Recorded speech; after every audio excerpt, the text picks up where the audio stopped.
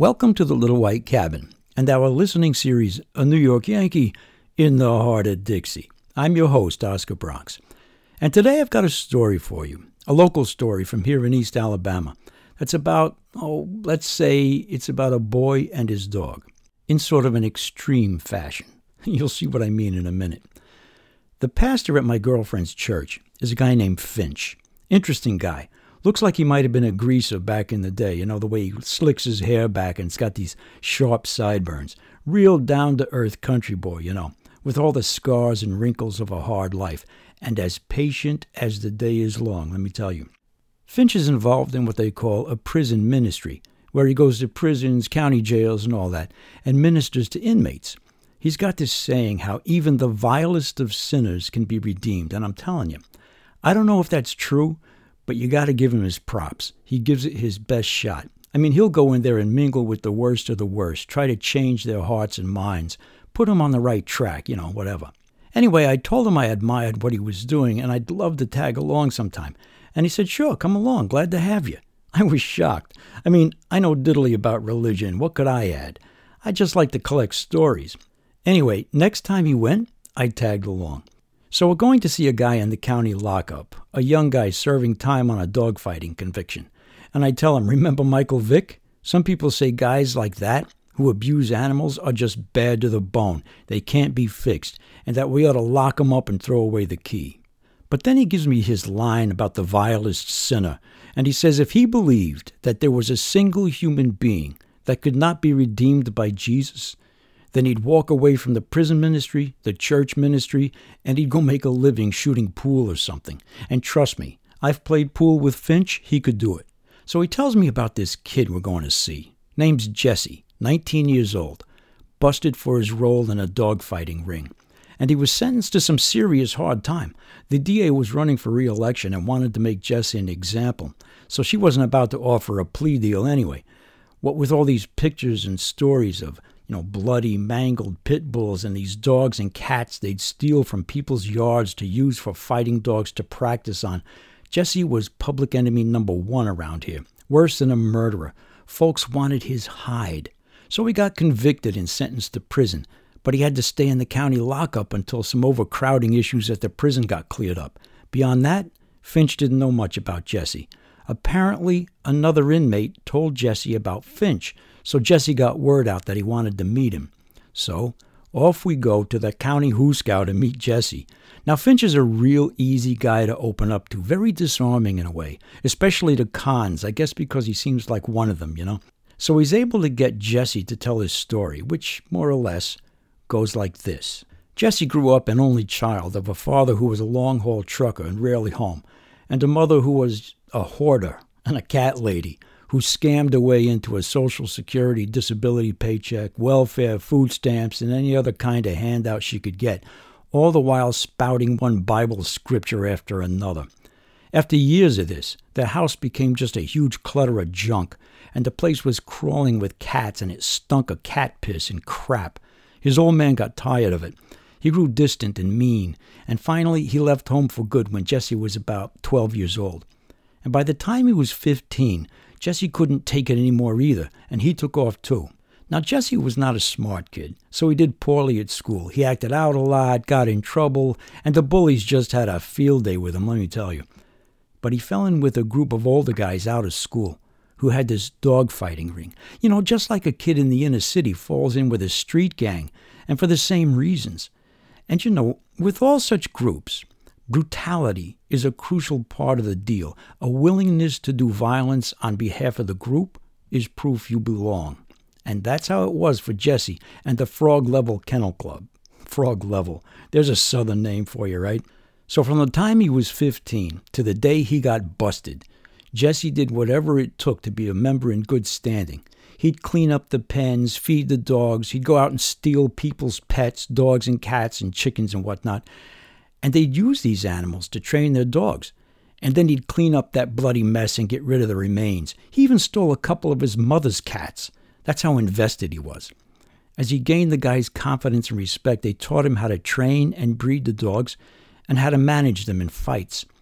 Well, the group let Jesse take this one pup from a litter he bred, and he trained it up to be the club's biggest, baddest fighter, a real beast. He named it Satan. Now, dogfighting is a gambling game, and Satan became the club's biggest draw.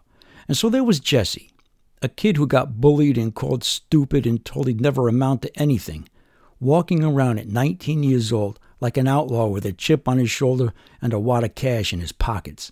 A tough guy, a gangster living the thug life, somebody to be taken seriously, respected, feared. And so one day, he goes into this restaurant and he meets this girl, new kid in town, working as a waitress. Josephine is her name, 18 years old, left her family back in Louisiana to be on her own. And it was like love at first sight, They start dating and they fall hard for each other. Now, like any gang, the Frog Level Kennel Club made everybody take a vow of silence, what the mafia calls omerta. But Jesse's feeling his oats, He wants to show off for his girl, his outlaw mojo. And when she asks him what he does for a living, all he says is he's a gambler. He just can't tell her what the game is. But she keeps needling him, trying to get him to open up, and he's itching to tell her the truth. So one day, they're at her place, and had just made love, and she whispers in his ear, "Talk to me, baby. Tell me who you are." So he does. He gets up, struts around the bedroom, and is altogether like a rooster, cock of the walk. And he tells her about the dogfighting. He expects her to get a thrill at his outlaw appeal. But no, Josephine isn't thrilled. She's appalled, disgusted. And they have this nasty argument, and Jesse storms out. The next day, the cops bust the Frog Level Kennel Club. Big SWAT team assault, a lot of cops, a lot of weapons. The cops come ready to shoot every last one of those fighting dogs in case the club unleashes them. Lucky for everybody, all the dogs are in their pens, so that doesn't happen. But Jesse takes off running into the woods, and wouldn't you know it, but the cops send one of their canines after him, a dog named Mike. And boy, let me tell you, Mike becomes a hero in the news after that. So Jesse gets handcuffed and thrown in the back of a patrol car. The cops mocking him for being taken down by a dog, and Jesse says to him, "Satan eats dogs like Mike for lunch, asshole. I'll tell you what, put them together. Let's see what happens. I dare you." And that's his attitude as he gets dragged into the system, which of course doesn't help his case. The jury convicts him and he gets stashed in the county jail until they can find a cell for him in one of the state prisons. Now Jesse realizes that it wasn't Josephine that turned him in. It was some animal rights activists doing the undercover work. But he still feels betrayed by her.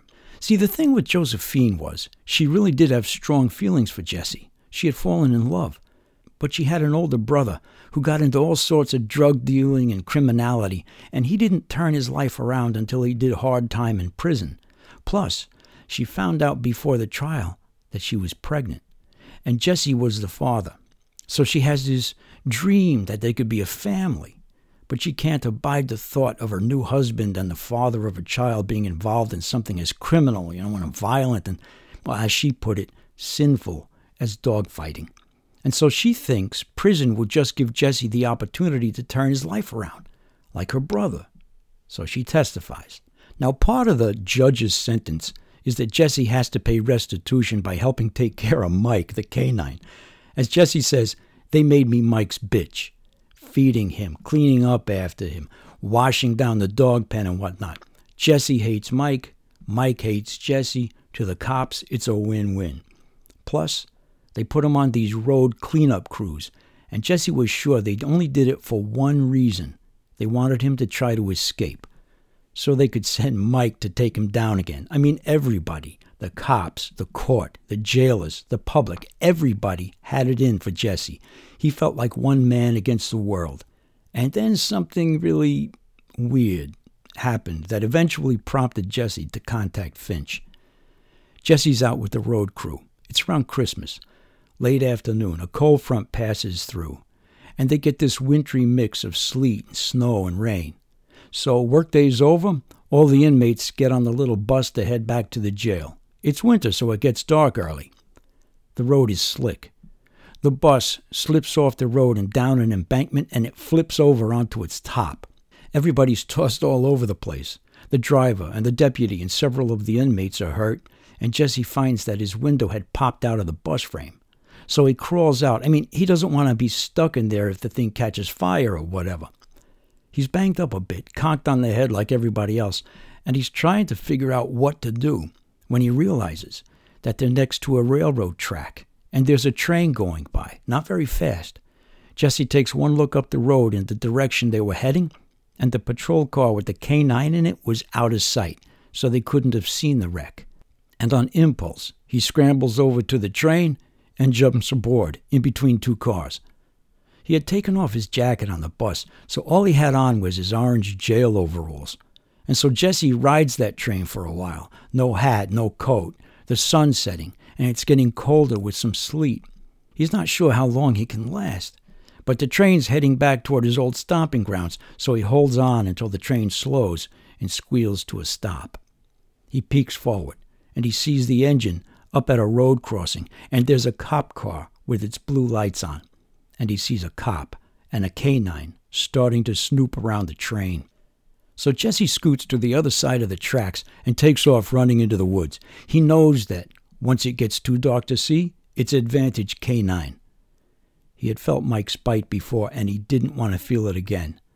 But there was a guy in the club who told him that a man can defeat a police dog if he learns some tricks. And Jesse spent a lot of time in jail imagining what it would take to do that. He swore he'd never be a dog's bitch again.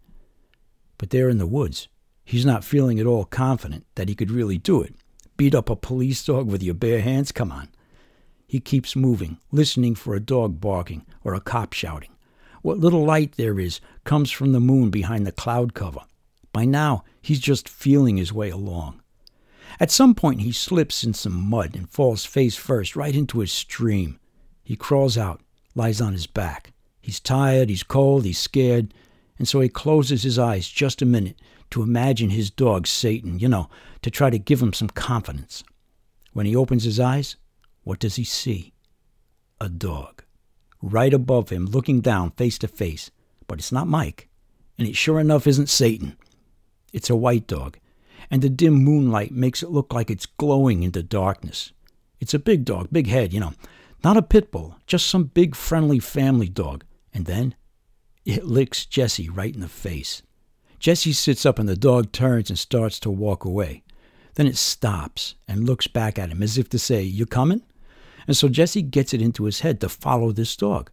Because for one thing, the dog could definitely navigate through the darkness better than he could. And since it's obviously a family dog, it might lead him to a house where he could steal a car. Plus, if Mike gets to them first, he could shove this dog at the K9 and maybe they'd get into a fight and he could get away. And so Jesse follows this white dog through the dark woods. And he's desperately wishing it would go faster. But the dog's in no hurry. He's just ambling along like he didn't have a care in the world. And Jesse notices that it's an old dog from the way his hind end had a little limp in it. And when the dog would stop to scratch, Jesse would pat it gently and whisper, "Come on, buddy, let's go now. Come on, let's go home. Go home." And pretty soon, the white dog leads Jesse out of the woods and up to this house. And there's a yard light so he can see. There's an old car in the driveway. And he checks the door, but it's locked. And the dog gives him that come on look and walks up to the front porch of the house, but he can hardly make it up because of his hip problem. So Jesse lifts his rear end up so he can make it up, and he follows the dog up on the porch. Suddenly, the front door of the house opens, and a little old lady looks out. And she looks right at Jesse, and she says, "Oh, you poor dear, come in out of the cold." And she reaches out and takes his hand and pulls him into the house. And Jesse's thinking, if it's just this little old lady living here, he could just take her car keys one way or another and steal the car. The lady shuts the door and calls out, "Ansel, we have a visitor." And then she turns to Jesse and says, "Oh, you're soaking wet. Come on." And she leads him to the bathroom and tells him to go in and take a hot shower, and she'll bring him some of her husband's clothes as they were the same size. So Jesse's thinking, what unbelievable luck. So he takes off his orange jailbird overalls, takes a nice hot shower, and puts on the clothes, combs his hair with a comb he finds on the sink counter, and voila, a new man in a perfect disguise. As soon as he steps out of the bathroom, Lady Luck strikes again. The old lady calls him into the kitchen, and she's made him pancakes and bacon and sorghum syrup, his favorite. He sits down to eat. And then her husband comes in, and he's got this big smile on his face, and he introduces himself. They're Ansel and Lydia Shepherd. And Ansel had been a mailman, and Lydia had been a maternity nurse, and she pulls out this big scrapbook to show Jesse photos of all these young mothers and the babies she had helped deliver. And they're both, dementedly hospitable to this tattooed stranger who had showed up at their house in an orange jumpsuit with county jail stenciled in big letters on the back. So finally, when he could get a word in edgewise, Jesse asks him, "Can I borrow your car?" And just to sweeten the deal, he adds, "I need to see my girlfriend. She's pregnant." He thinks he's being pretty crafty, scamming the seniors. And of course, Ansel reaches into his pocket and gladly hands him his car keys. So Jesse thanks him and goes out, and Ansel and Lydia follow him outside, and Ansel's giving him advice on how to handle the old 3 on the tree. Well, as soon as Jesse gets in the driver's seat, he sees what 3 on the tree means. Stick shift, with the stick on the steering column. No way is he going to drive this getaway car. So he asks him if they'd give him a ride. Of course, love to. So Jesse gets in the back seat, and the Shepherds get in front, and Ansel says, "Okay, where does she live?" "Who?" "Your girlfriend." Jesse had almost forgotten that he used her for his excuse. But he figures, go to the girlfriend's trailer. She's got a car he can drive, and besides, he'd have the chance to pay her back for betraying him. So off they go. Ansel and Lydia yapping cheerfully, and Jesse brooding about what to do with Josephine and how to get her car. All his cards are coming up aces, and he feels like he's getting his outlaw mojo back. Finally, they pull up to Josephine's trailer on a lonely stretch of dirt road, and he had still not decided what he was going to do beyond take her car. So they get out of the shepherd's car, and he sees a suitcase lying on the ground next to Josephine's car, and the front door of the trailer is open. He's just about to tell the Shepherds they can go home now when a scream comes out of the trailer, and they all run inside. Josephine is sitting on the floor with her back against the wall. She's sweating and breathing hard. Her knees are spread, and she's holding her belly. Lydia hurries to her side and calls out, "She's in labor! The baby's crowning!" And she starts calling out orders for Ansel and Jesse to do this or that, and trying to comfort Josephine. There's no landline and no cell service, so they can't call 911. Ansel asks Lydia, "Should we drive her to the hospital ourselves?" Lydia says there's no time for that. This baby's about to be born. And she's barking out orders to Ansel, and Jesse's standing there shell-shocked, not knowing what to do. Then he realizes this is the perfect time to make his escape. He starts looking for Josephine's purse, and finally, when he sees it on the floor near the front door, he opens it and rummages around inside. He can hardly think with all that screaming and groaning going on. I mean, he had bred dogs and seen the bitches birth litters before, but this was scary. Birthing pit bulls was a walk in the park compared to this. He finds the keys, and he stands up, and he's about to go out the front door when he sees blue lights flashing down the road.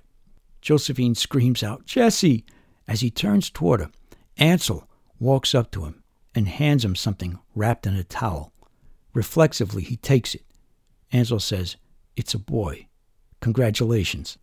Before Jesse can say or do anything, Ansel says to him, "You know, son, it's a miracle you found our house tonight.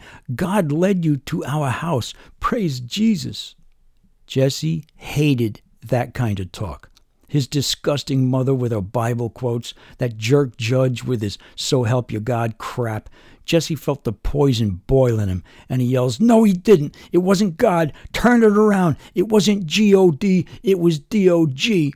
And he laughs at his cleverness. "Jesus didn't lead me anywhere. It was a dog that led me to your house, a plain old dog." Ansel says, "It was the Lord that led you." Jesse rages at him. "Shut up! It was a dog, a plain white dog with a pink collar, and he had a crooked tail, and he limped like he had something wrong with his hind end. Hell, it's your dog, isn't it? He laid down on your porch." Just then the baby cries, and Jesse looks at him. Ansel says, "This dog?" Jesse looks up. Ansel's showing him a photograph of a dog. "Yeah, that's it," Jesse says. "See, I told you, Jesus didn't lead me anywhere. That dog did." That's Sugar, Ansel says. Friendliest dog in the whole world. We used to say he was an angel, come down to earth to spread love, didn't we, Lydia? Then he looks back at Jessie. Sugar died 3 years ago. I buried him out in the yard. The blue strobe light of the patrol car comes through the front window and flashes across the living room walls. Jessie's staring at the baby in his hands, confused. Ansel looks out the window and says, It's the police. Lydia says, Tell them to come in here. They've got to take this girl and the baby to the hospital, stat. She's bleeding pretty bad. And so, Josephine and the baby get taken to the hospital, and Jessie gets taken back to jail. And then, more weird things start to happen to Jessie. For one thing, the next time he goes to clean out the canine area, Mike the police dog treats him different. Before, he used to growl at Jessie. The cops got a kick out of that. Now, Mike treats Jessie like his best friend. I mean, wagging his tail, jumping up on him, licking him, whining and barking when Jessie leaves. It gets so that Mike won't even eat unless it comes from Jessie, and he doesn't even want to go out on patrol anymore. He wants Jessie to go too. The cops don't know what the heck's going on. They accuse Jessie of putting drugs in the dog food, but Jessie knows it's not drugs. It's the white dog. That zombie dog, whatever it was, had licked him in the face, left its scent, and Mike could smell it. Jessie starts to have these dreams. I mean, real vivid dreams, like visions at night, especially this one. Jessie's walking in the woods, following the white dog, and all around there are other dogs, like fighting pit bulls and German Shepherd police dogs and whatnot, and they're stalking him. And walking alongside the white dog is Satan, Jessie's champion pit bull. And Jessie's desperately trying to get Satan to see all these enemy dogs all around. But Satan's just walking along la-di-da like he doesn't see the danger. And then they come to this place where the path splits. And the white dog keeps trucking straight. And Satan goes to the left and heads off toward this dark cave. And he goes in and he disappears. The white dog is heading to what looks like a clearing in the woods, like a meadow, and it's full of light. And Jessie's terrified. He wants to follow Satan for protection, but the white dog has this strange, powerful pull on him, so he's stuck with these evil, bloodthirsty dogs circling all around. And it's at that point in his story that Jessie looks at Finch with this look of absolute desperation on his face, and he says, You gotta help me, Pastor Finch. And Finch, he looks at Jessie and he says, real calm, Son, the light in the clearing is Jesus. If it takes following a white dog to find him, then do it. It's the way to salvation. And Jessie looks at Finch like that was totally not what he wanted to hear. And he says, Follow the... What? No. What I need you to do, you got to take this white dog out of my head. Cast it out. Come on. You're a preacher. Can't you cast out demons? Finch says, Son, I have more than a mustard seed of faith in God, and I believe I could cast out a demon from you.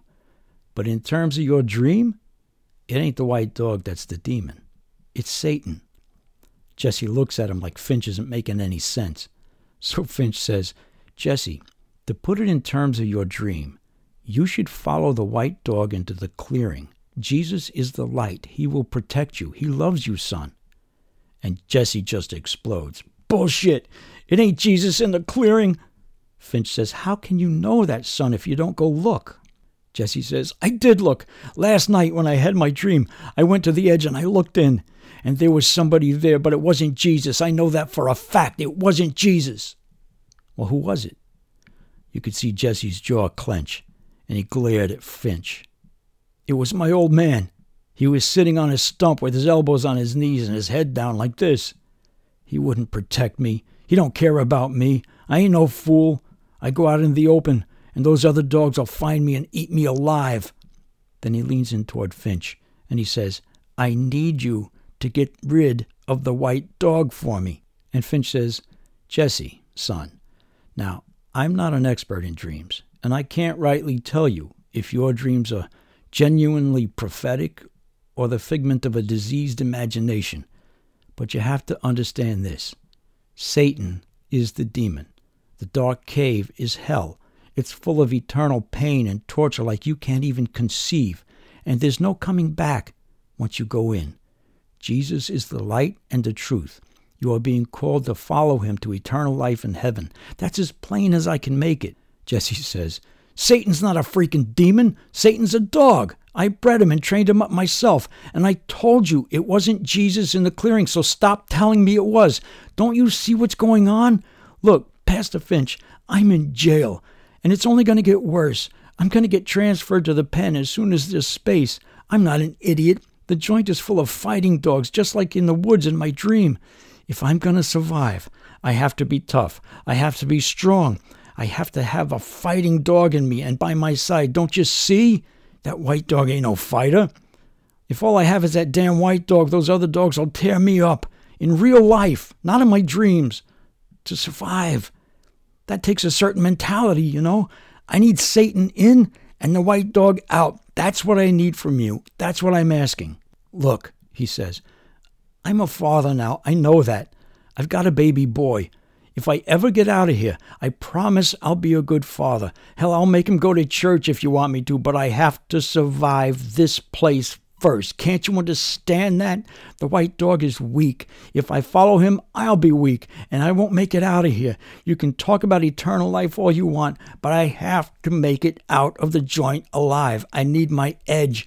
I need that white dog out of my head now. So Finch takes a different tack. He tells Jesse about all the jails and prisons he's been to and all the different inmates he's ministered to, and trying to persuade him not to be so afraid that there are plenty of Christians in prison and he'd be safe just like they are if he'd do what they did and follow the Lord. Jesse still isn't buying it. Finch glances at me. So I say, Jesse, you're a betting man, aren't you? I mean, dogfighting is a betting game, right? He looks at me for the first time. And I say, I'm a gambler too. Or I was. Not dogfighting, though. Poker. You ever play poker? And he says, yeah, me and the guys played. Why? Well, in poker, we pay attention to tells. You know what a tell is? It's when the other guy gives off some kind of, clue. Yeah, that's right, a clue. Some gesture he makes, and he doesn't realize he's making it. But by making it, he's revealing what kind of hand he has and how he intends to bet or bluff. Jesse says, what's your point? I say, your dog, Satan, what happened to him? He says, they put him down. Bastards killed my dog for no reason. And he wiped away a tear. I kid you not, I am not making this up for effect, but he actually shed a tear thinking about his dog. All right, I say. And since then, have you seen him in real life? He says, what, my dead dog? No, of course not. What are you driving at? I lean forward. Jesse, you said you saw both dogs in your dream, right? And you saw the white dog in real life, not in a dream, even though he was dead. He looks at me like he's trying to piece together what I'm saying. That's a tell, Jesse, a big one. In your dream, Satan goes off and hides in a cave, right? He's out of the picture. In poker, we call that folding. But the white dog's still in the game. Not only that, but unlike Satan, the white dog appears to you in real life. That's a tell too. You know what it says? Jesse says, what? It says the white dog has a lot more power than Satan. In poker terms, Satan's 3 6s and the white dog's a straight flush. I've won over $1 million in my poker career, Jesse, and if I had the choice between Satan and the white dog, I know which hand I'd bet on. No doubt about it. No bluffing required. I can tell he's making at least some sense of what I'm saying, so I go on. Look, Jesse, try it out on your practice table. He says, practice table? I say, yeah. Your dreams are your practice table, Jesse. Different from real life. The chips are all imaginary. So the next time you dream about it, give it a shot. Follow the white dog. Play that hand. See what happens. I can see you got the urge. It's a tell. So Finch pulls a Bible from his bag and slides it across the table. He says, Jesse, life ain't no game, poker or dogfight, but I can see how it might seem like it sometimes. Here, I mark some passages in here that might help you find your way. Call me whenever you need to. God bless you, son. And with that, we shook Jesse's hand and left. Just before I went out of the room, I glanced back. Jesse had stood and was being led out the door on the other side of the room by a guard. he had left Finch's Bible on the table. On the way home, I was kind of concerned that I might have pissed off Finch with my poker move, but he didn't mind. He said it was clear to him that Jesse wasn't responding to his message, and he was actually grateful that I was able to make some kind of positive connection. He says things, even holy things, rarely happen the way we expect them to. He also said that since I was the one who made the connection, Jesse might decide to contact me in the future, and he asked me if I was ready for that. Tell you the truth, I don't know if I am. I mean, I'm no preacher. I don't know how to minister to anybody. I'm not religious, I'm not a shrink. I don't even play poker anymore. What the hell do I know? I should have kept my mouth shut. I went along hoping to get a story out of it, and I did. But like an idiot, I inserted myself into the story. Well, if I learn anything more about Jesse and the white dog, I'll let you know. I guess I'll sign off for now.